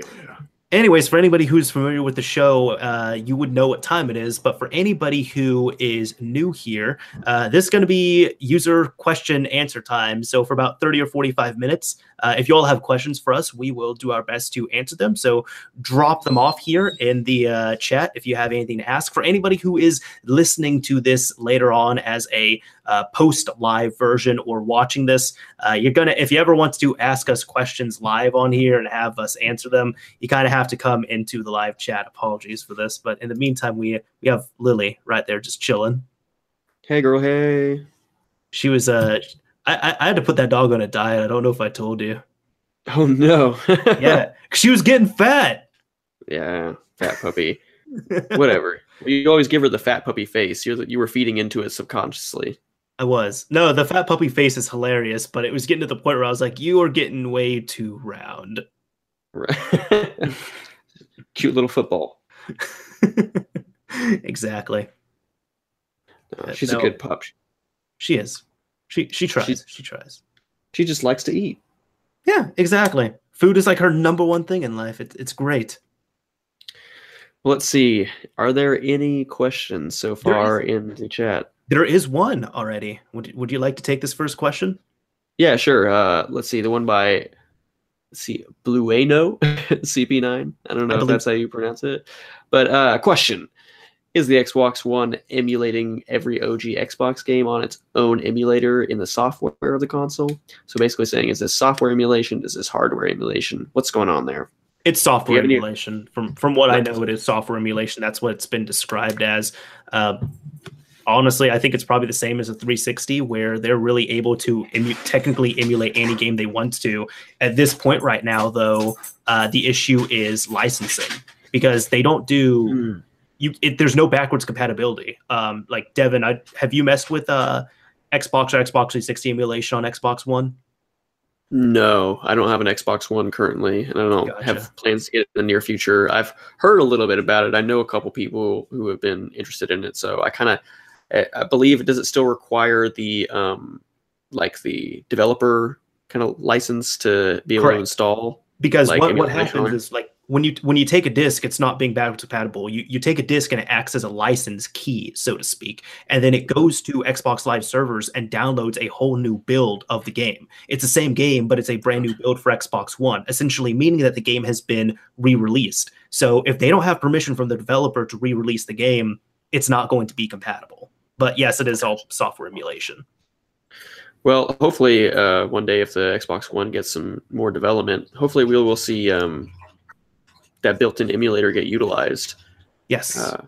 Maybe by being able to load our own games that were ripped, similar to like the 3DS, where Nintendo made their own virtual console emulators, which were actually very performant because they obviously made the original console. So hopefully eventually we get to see some of that. Yeah. I think I do have a question here, which was, so how do you feel about PS4 modders are able to emulate PS2? We just talked about this about 10 minutes ago, so I'll keep it short. I think it's fantastic. Yep, sounds like it does it well, as long as the games are really stable, no frame rate issues, really, and, it covers most of the library. I think that's awesome. I'll yank this one here. Do you think the Xbox One will be exploited? I think eventually we might see something. It's going to be tough, though. Yeah, I mean, the Xbox One has sold decently well, and, there's smart people out there. The fact that we haven't really seen a whole lot is not too promising, but surely, at least by the end of its life, we'll see something. It's also, from what I've heard from people much smarter than me, is it's more of an issue of exploiting the Windows 10 platform and Windows as a whole, not just exploiting the Xbox One. Right. Now they're not maintaining two completely separate code bases. So exactly, the work they do on the desktop pays dividends. Yeah. Do you think the PS2 will ever get an HDMI mod similar to pulling direct video signal from the video chip? So we've seen this with the N64 and what was the other system? The GameCube. Yeah. I think maybe. I think there would be possibly a demand for that, but at the same time, I don't know if a lot of people are really looking for that, to be honest. I'm sure there are people that would love it, but I think also a lot of people might just say, hey, you should just emulate the system or do something else, or I don't know. We might see something. I just don't know how well it will be worth. Although I also kind of thought of that with the GameCube, because we can play GameCube games backwards compatible on the Wii, yet we have HDMI mods for the GameCube. So I could be wrong. I think it's a matter of time. Someone else needs to get to it. Right. Some hobby hacker somewhere is going to get it figured out, and then it's going to bust wide open. Exactly. Let's see. So there is a question here from Les King. So how are Nintendo systems able to be backwards compatible, but Microsoft basically needs permission from the developer? I am sure that all of the titles that Nintendo released as Virtual Console were they had the licensing for that. They didn't release their entire library by any means. And if we're talking about actual discs, then they were just playing the discs if they can. I believe the Wii had actually the Wii had GameCube hardware in it. Yeah. Right. And so it wasn't really emulating it. Yeah. But I would think that similar licensing problems could apply to Nintendo. The thing with Nintendo is that most of their games that they're emulating are Nintendo games. Mm-hmm. So it's less to worry about as compared to when you have a console that a lot of the, big popular titles were third parties. Mm-hmm. Yeah, I think it's the thing is too, they were able to have it native in their system, so it wasn't really an issue. So if a developer was just like, hey, we don't want this system to play our one game that we don't want the Wii to play our one game that we released on the GameCube. It's like, well, sorry, that's not really possible because it's hardware based. So if someone has the disc and they put it in, it's going to play. It's not Yeah. like we had to relicense the game. Right. Yeah. Devin, are there any games you want to get a Switch port? Melee, or emulation, like port or emulation. I don't care. I want some Melee, even if it's not like true Melee. If they did like a really good effort of recreating that, I think I'd be happy. But Out of new games, I'd love South Park: The Fractured Butthole to be ported over. oh yeah, very nice. You enjoy that game? You played it a bit, right? Yeah, I don't even know if I'm halfway through. Like I kind of just stopped playing it, unfortunately. Like it's great, and it's one of those games. It's great. It's better than the first, but it's missing something that's keeping me going, and I don't know what it is. Maybe if you could just take it with you everywhere, play at That work could a be one little thing. on your Yeah, break, no, if I could just take it everywhere, I'd probably be more inclined to put more time into it. a little bit more. I mean, it could be something that's a little bit more casual of a game when you want to sit down at your big TV. You know what I mean? Maybe you want a different experience. Hmm. I haven't played it yet, but I've heard insanely good things about it, so I wouldn't mind giving it a try if it actually did get released on the Switch. Yeah. No, I think, and really most games that are coming out on the Switch are just being successful. So it's great. It's great to see. I like the support that's seeing just from everything all around, from Nintendo, from developers, and from homebrewers. Yep, I've seen countless people like mention stuff about like Ukulele was worth the wait for the Switch, or like, man, I just now like the only thing I think about when a new game comes out is I wish it would come out for the Switch. I mean, that's Funny you said that. I purchased Ukulele on PS4 and it was still in the wrapper, and I returned it when I found out that it got a release date on the Switch because I was like, well, I the Switch is my preferred platform right now, and if I buy it on PS4, but then the Switch version comes out, I'm gonna have buyer's regret. yep. A lot of It's people will just probably joke around and say that getting Ukulele is gonna be buyer's regret, but screwed. I still want to play it. All right. yeah. I mean, I think what's really nice is I think we're well past the initial stigma about the Switch being not a very powerful console, right? I think people when they play it and realize it, there's very little compromise. No, I'm not outputting in 4K.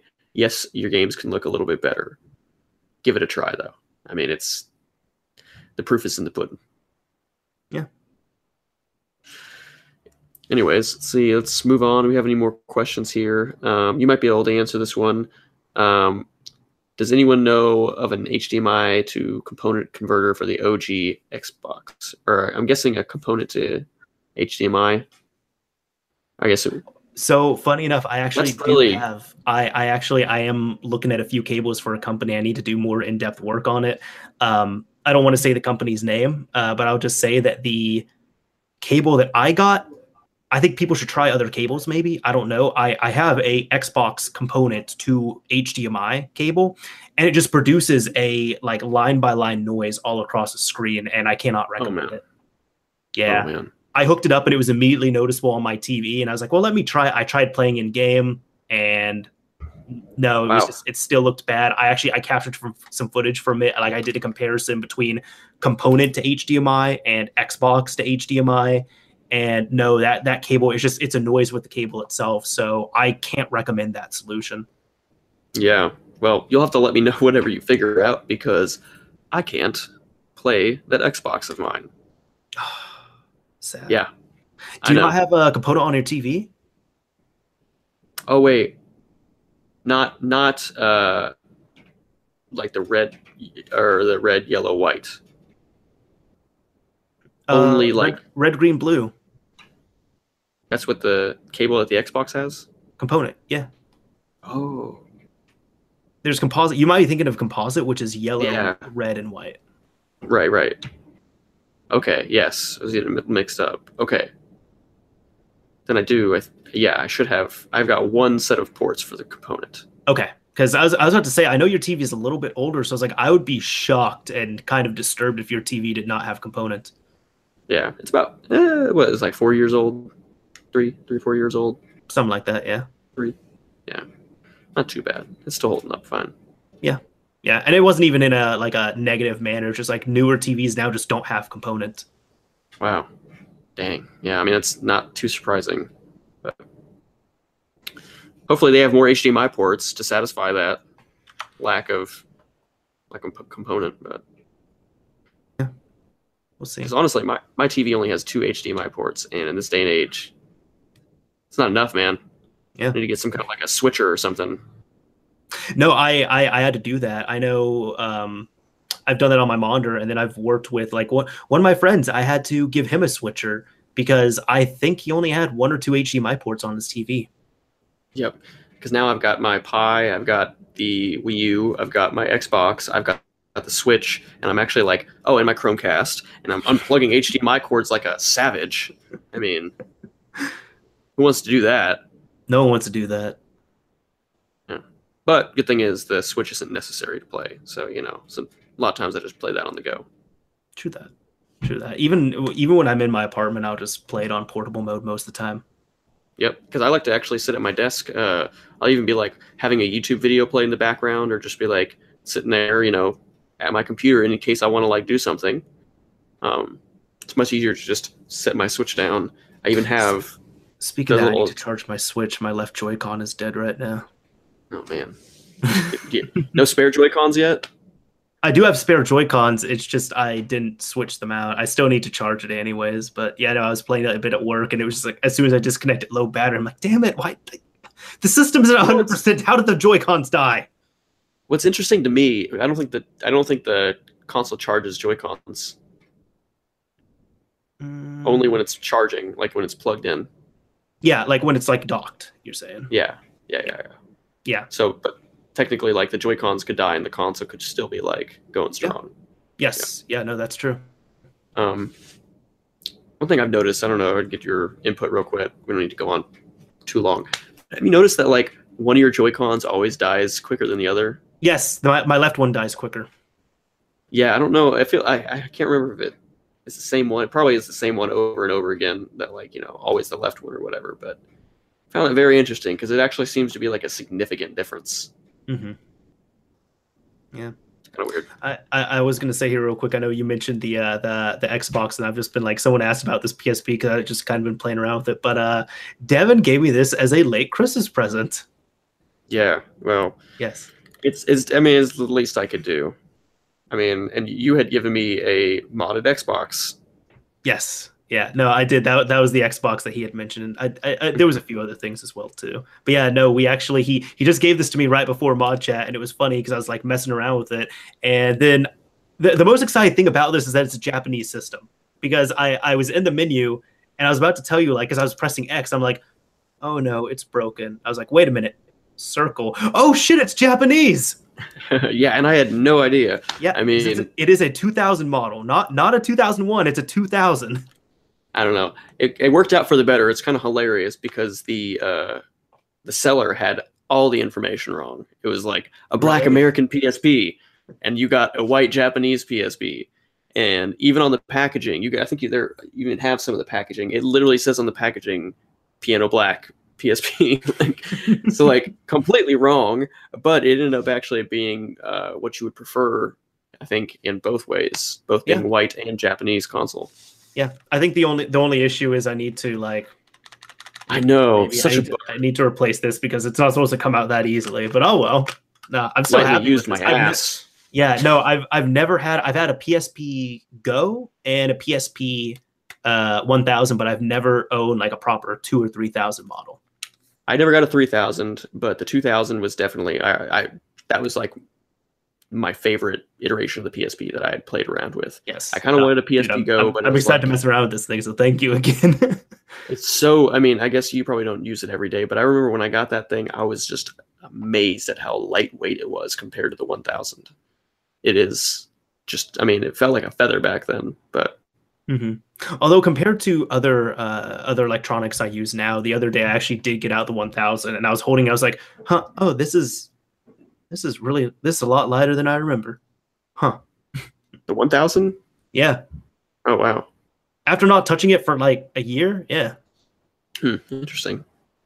Yeah. Well, that's good, I guess. I mean, phones are getting pretty heavy these days with all the glass and metal and all that good stuff, so true that. Maybe the times have changed. Yeah, the times are changing. Oh boy. I don't know if you know anything about this, but when will CMU ever use the Wii U gamepad? I want to use CMU, but a Wii U with custom firmware just seems like the more complete alternative. I can't remember if I can't remember. I think the Wii U doesn't like connect to, or the gamepad doesn't connect to the Wii U with like a standard protocol like Bluetooth. I'm pretty sure they use like No, it doesn't two. use Bluetooth. It's like 2.4 gigahertz or something like that, or some weird. Sounds about right. Yeah, but I think it would be there'd be a lot of steps in between. I don't think it'd really be worth it to get it on the PC. Um, I hear what you're saying. It'd be But worth to go on the PC if it's if you're wanting your games to look pretty and be easily accessible and use different type of inputs. But if you're wanting the actual native experience, modified Wii U. you know, I don't. Hopefully, they're not too expensive these days. I don't know. I guess I haven't looked in a while, but I think you can pick them up for under 150 now if you know where to look. yeah. Yeah. So that scene's still thriving. Actually, I really need to go update my Wii U after that update that came out that caused cold boot issues. I think of 5.5.2, I believe. Yeah, I think you're right. I never ended up like going to actually update everything and get everything up and running. But Did what are your thoughts on the Nintendo Labo or Labo or however you say it? I'm asking that myself. gosh, we probably should have put that in the the actual like. It's not really modding. lineup. I think it's just great that I don't well you remember when like everyone thought when the Switch was announced that the Wii U would just drop in price. You remember that? Yeah. Yeah. Sure. Yeah, no, I know the Wii U's they're really hard to find because they got recalled by Nintendo. So I'm really happy to see that they ended up taking the boxes from those Wii U's and repurposed them and they're reselling them to us now. Those are Wii U boxes? No, they're not. Oh, okay. I thought you were serious for a second. I was like, no. what? It was a satirical article that was about it. It's cracked me up, made me smile every time I Oh, thought man. it. I did not see that. That sounds hilarious. You have to send that to me if you find it again. But I will. no, the reason why we should have put it in there because someone, I mean, maybe it's a little premature, but somebody made a really good point, and I can't remember who it was, but someone in the hacking scene, they just posted a tweet like, yeah, this Nintendo Labo stuff is cool, but I can already see like what kind of homebrew is going to be made with that. Like people making their own custom kits, like, buy this like cheap third-party Nintendo Labo thing, install this homebrew application, or even stuff in the eShop. You know what I mean? Like the possibilities are endless with that. I even saw someone make like a cardboard grasshopper that the Joy-Cons like were actually functional in somehow, which is kind of interesting. I mean, just the quirkiness of it and the possibilities just absolutely amaze me, and I'm pumped to see what people do with this. I think the quirkiness is awesome and hilarious. It's definitely something that we have not seen before because I believe Nintendo is even hinting there's like, hey guys, we're gonna show you all, we're going to bring out some type of gameplay experience that's never been done. And people were predicting VR for the Switch, but no, this is a gameplay experience that has not been done. My only things are, one, the price, $70. I'm not paying that much for that. And two, that cardboard I feel like is going to get dirty and nasty pretty quick, like especially if you're marketing this to kids. That's true. I do think the price is a little bit steep. I wonder if that price is a little high because they know that people are going to make like third-party ones. So they're like, let's charge a little bit extra for the people that do buy it to make up for all of the knockoffs. Because if it's truly just cardboard and they don't have any kind of like NFC chips or anything in there, then, why wouldn't someone buy the much cheaper version that's surely going to come out on Amazon no matter what price they make it? Because one of them says Nintendo and the other one doesn't. I don't know. Yeah. That's my guess as to they're just trying to offset the potential losses, Yeah. But I don't work at Nintendo. My uncle does though. My uncle does too. My uncle works at Nintendo and Sony. Oh man. Your uncle's way cooler than mine. Yeah. He's actually got the PS5 and he has the PS6, but the PS6 is broken right now, so I can't show you all. I'm sorry. Yeah, exactly. Right. I mean, maybe next time. Let's see. Before we get too derailed, do we have any other questions in here? I'll have you hunt for some questions on there. I'm kind of looking as well too. I'm not sure what this means. I'm not going to pretend, but Account Plug said, "Do you think Xbox One will be RGH?" I don't know. I know that's I know what he's talking about, like the reset glitch hack, similar to what we got onto the Xbox 360. Oh, okay. Yeah, I just the never reason seen why it. I said is because like even if there is an exploit of some kind, I don't know if it's going to be a chip that loads up another another image, or if there's something else that has to happen, or if it's going to get glitched. I have no idea. I didn't even know, Devin, I don't know if you've looked into reverse engineering, but I didn't even know glitching was really a thing that was known, honestly, until the Xbox 360. What do you mean? Like glitching as in resetting a piece of hardware to manipulate it to do what you want. Really? Yeah. That's kind of like a whole new like method of exploitation that was first discovered on the Xbox. It wasn't discovered on the Xbox, but what happened was I read through the initial release of the reset glitch hack by Gleegly, like a week ago or so. I was finding some really highly technical reading that was related to older consoles before I was going to bed.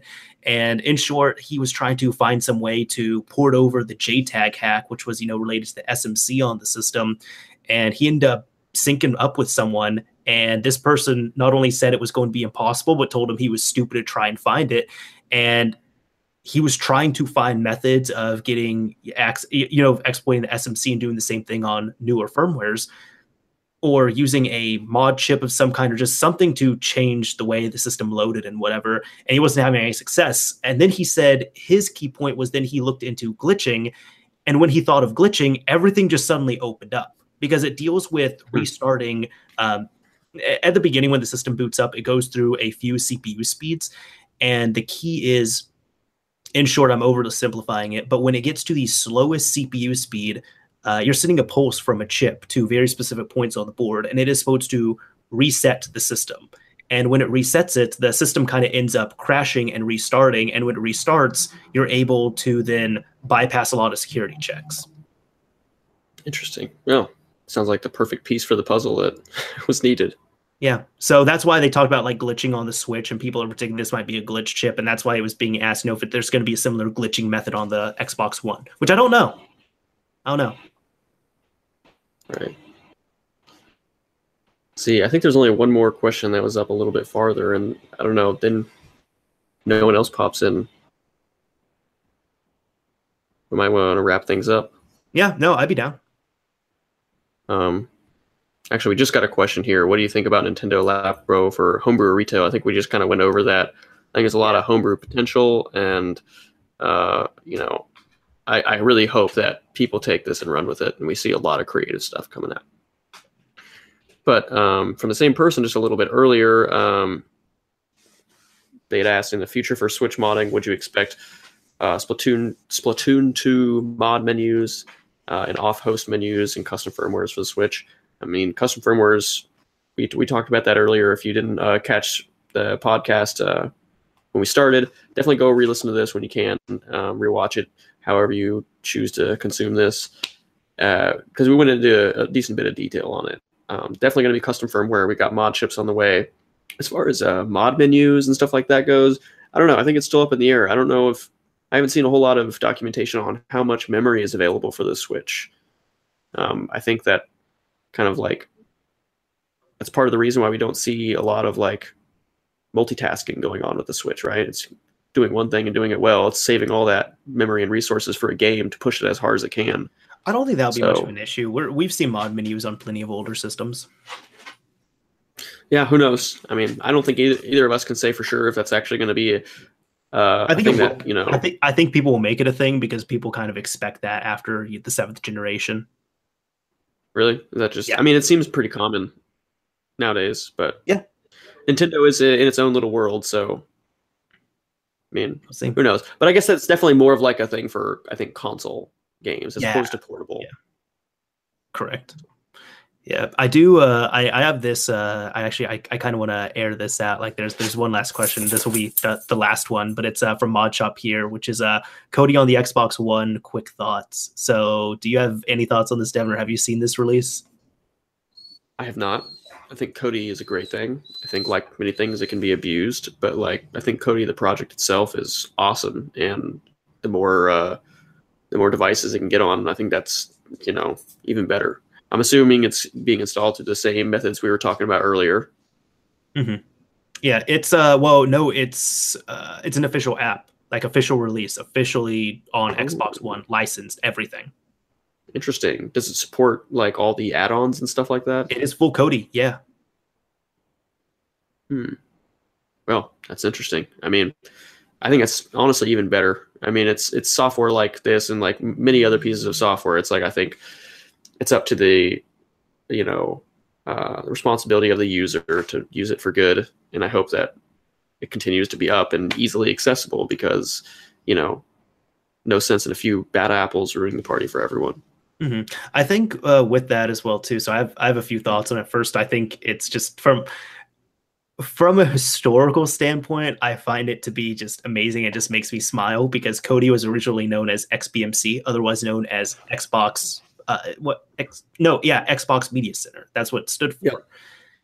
So it started on the original Xbox, started on the Xbox One, so to speak, as a homebrew project, and then it got ported to everything else, and now it's come full circle as a actual fully licensed, fleshed out application that you can legitimately obtain without modifications on the Xbox One.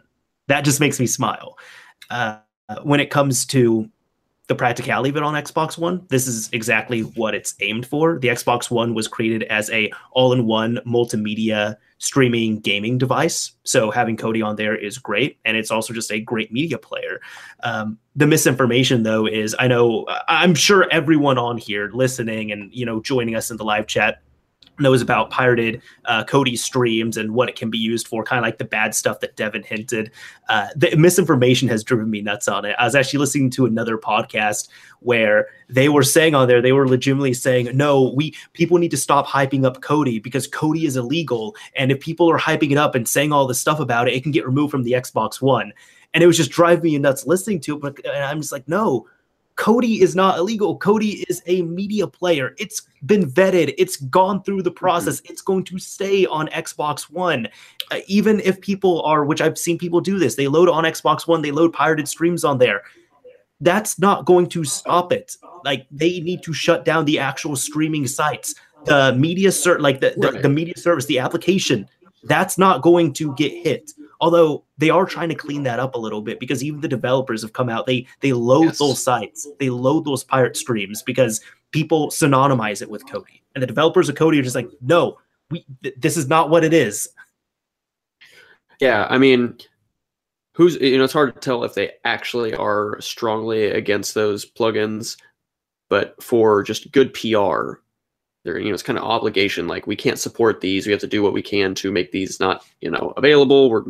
This is not us. The separation, because it has given them a really bad press because people don't know the difference. Mm-hmm. It's good to see it on there. I really hope it stays. But I mean, it's just like an operating system itself. Like, you can use your computer to do plenty of illegal things, but that's just because it's extensible. You can install new things on it. You can do whatever you want with it. That's really the same thing with Kodi. Yeah, I think one thing though is from what I saw, there are several companies now that are actually threatening Kodi themselves with legal action because they're saying that Kodi is not doing enough to stop these third-party piracy add-ons. And again, I feel for Kodi, but it's like Kodi, they're coming out and they're trying to say, like, look, don't come after us. Go after the third-party sites that are coming out. You need to go after them. Like, our add-on functionality, that's something that's just built in there. There's plenty of legitimate, plenty of fine, plenty of legal add-ons that you can put in here. It's up to the end user. And if you have an issue with the content that's being streamed, you need to go after the content providers, not the player. A friend of mine, even like when we had talked about it, I think I don't remember if it was you or if it was someone else. I think it was you, but like we talked about this with VLC Player, for example. It's the same thing with that. Yeah. I don't remember if that was us, but yeah, no, totally. I mean, it's really no different than VLC or, again, an operating system. Like, that's like, pirating happens all the time on Windows, on Mac, on Linux, but you don't see people going after Microsoft because people have like, pirating and are using torrents and all kinds of stuff. No, they're not going after Microsoft. They're going after the people distributing the content. That's the way it should be. Right. Yeah. It is what it is. But I agree with that. It's a good sign, though. I think it's helpful for Kodi. Microsoft could have taken the stance of just being like, oh no, it's gotten some bad press, so we're just not going to touch that for right now. Mm-hmm.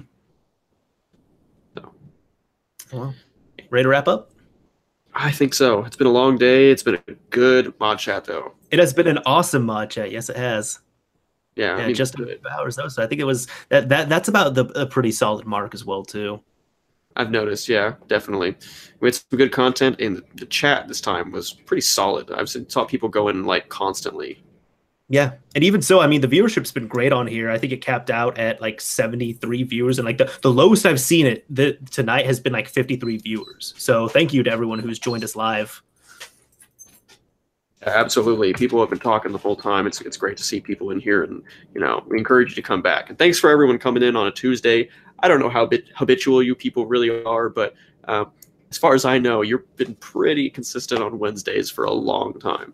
Yeah, I have. I had to change my schedule around, but like I know Devin. I appreciated this. Devin did feel bad about it, and I just told him, I was just like, dude, we're just gonna do what we can. All right. Yeah, it was a bummer because it was just like literally it was my sickness and then my negligence, and I'm just like, oh my gosh, like, and it's been I mean, I don't want to say like a rough 2 weeks at work as if it was like really bad, but it's been a lot going on, a lot of work. My brain's been full, so regardless, glad that we did this, glad that we were able to knock it out this week and we didn't have to delay it any further. Absolutely.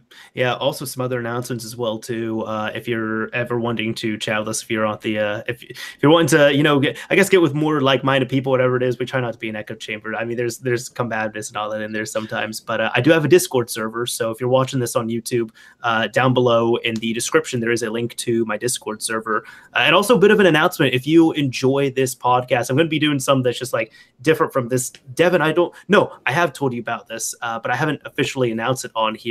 I'm going to be spinning up my own podcast that's either going to be solo or have guests on it depending on the month.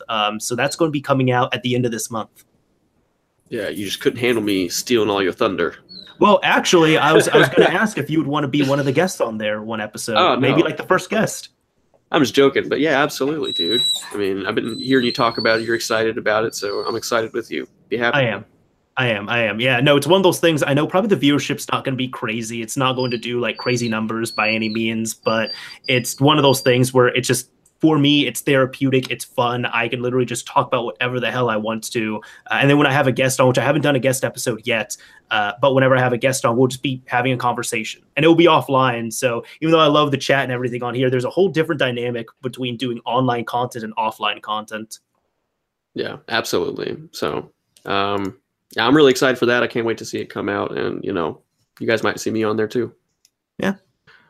Is that going to be a video podcast, or is that going to be audio only? It's going to be both. It's going to be released on YouTube and on Podbean at the same time. And I got approved for iTunes and Google Play, so it will be on everything. But yeah, at the end of the month, January 31st, come back if you want to check out the podcast. I'll even ask you all, please check it out. Please try and support it. Like, I'm excited for this. I want feedback on it as well too. I don't know if you mentioned the name. The name will be a surprise. Ooh, yes. I'm glad I didn't drop it then. I thought about announcing the name. I'm like, no, just come back at the end of the month. Ooh, I almost did. Oh, man. You give me forewarning on that kind of thing, man. Forewarning. Yes.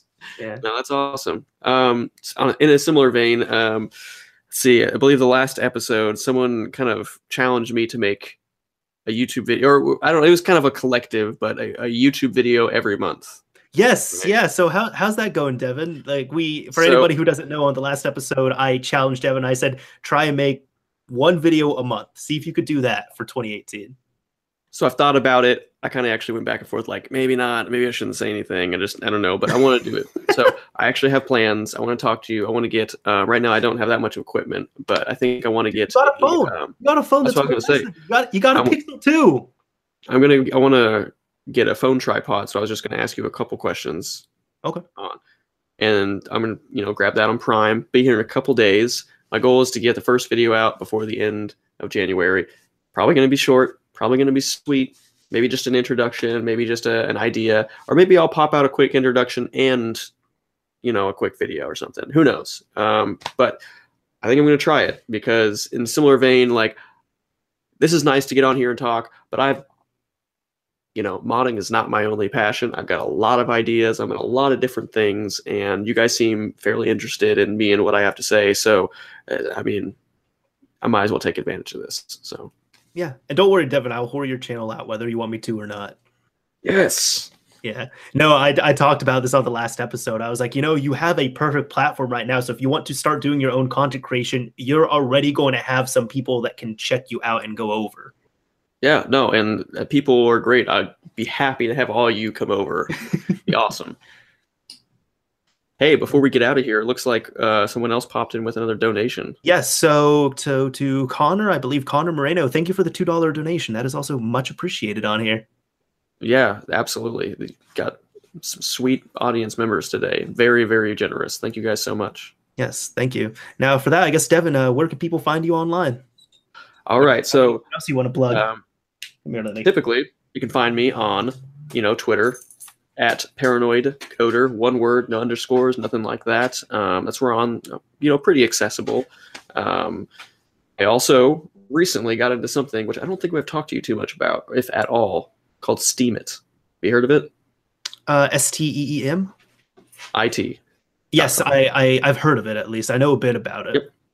So I'm on Steemit. I'm posting. That's kind of more, I wouldn't say long form, but a little more bloggy. Twitter, I'm not super active, but that could be just where I'm throwing out weird little ideas, just little chatting and stuff like that. Steemit is kind of where I'm actually like posting about videos that I like and, some commentary on it. I am kind of doing a little bit of blog posting kind of style. It's really interesting because it's kind of based around blockchain technology. I think that the messages might even, your posts might actually be stored on the blockchain. You can, I'm not sure if mining is available right now or if all the coins were pre-mined, but you can earn this cryptocurrency Steem by posting, by generating content. It's a decent little social network. So I'm kind of on there trying that out. I've actually been enjoying it. I've been chatting with a few people. So if you're on Steemit, Paranoid Coder is my handle on there as well. Keep it simple. And if you haven't heard of it, I would definitely recommend checking out Steemit. You might make a few bucks. Devin, pet the dog, please. I've been petting the dog, yo. Lily, you gonna give me the cold shoulder now, huh? She is. She's turned away from me. She looked over and turned back. Man. Oh, now she's back. Yeah. As for this as well, too, of course, we're on YouTube, we're on Google Play, iTunes, Podbean. So pretty much any favorite podcast app you have, that's great. You know what, Devin? It was funny. There was one person who just found out, he's following me for a while. He just found out ModChat was a podcast. I'm following him too, so I saw the dialogue. Yeah. I thought he was joking because I had a slight rant where I was like, guys, if in short, I said on Twitter, if you have a podcast and the only place I could find it is in a long form YouTube video, that's not a podcast. That's just a really long video of you talking. And he asked me if ModChat would ever be a podcast. I'm like, bruh, it was a podcast since day one. Yep. And that's how I preferred to listen to it. I'm not much of a YouTube podcast watch listener. I much prefer to get my podcast app, pre-download the video or pre-download the audio and go from there. Oh, I'm the same way. I prefer to listen to the audio on a podcast, so I don't really like the video format. But because we primarily stream on YouTube and put it out here, this is where the bigger audiences. A lot of people want some type of video, so it's nice if you want the video version. You want to see us talk about things and whatever, you can come to YouTube. But if you just want to listen, the MP3 is readily available. Real quick, how have you liked Pocket Casts? Awesome, totally worth it. Yes. Yep. See, I mean, it's. If you're looking for something free, Google Play Music was fine. It's great. It's okay. Pocket Casts, it takes it a step further. Oh yeah, no, Pocket Cast is awesome. And then because I didn't like, I'm always hesitant with paying for apps. I was like, wait a minute, I have Google reward money. I could pay for this. Never mind. Yep. And I've actually seen them have like a number of outages with stuff, like where their servers, like the syncing gets messed up or something weird goes on. They are always immediately on Twitter. It's like that is like my status check. Like I can I'm having a weird issue. I'm going to go look, and they're there. And it hardly ever happens, but the fact that they are like always on top of it, super preemptive and super responsive.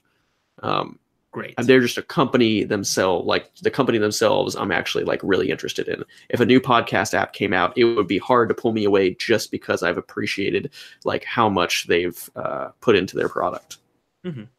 So podcasts, that gets our recommendation if you're looking for a good podcast app on Android, and is it on iOS?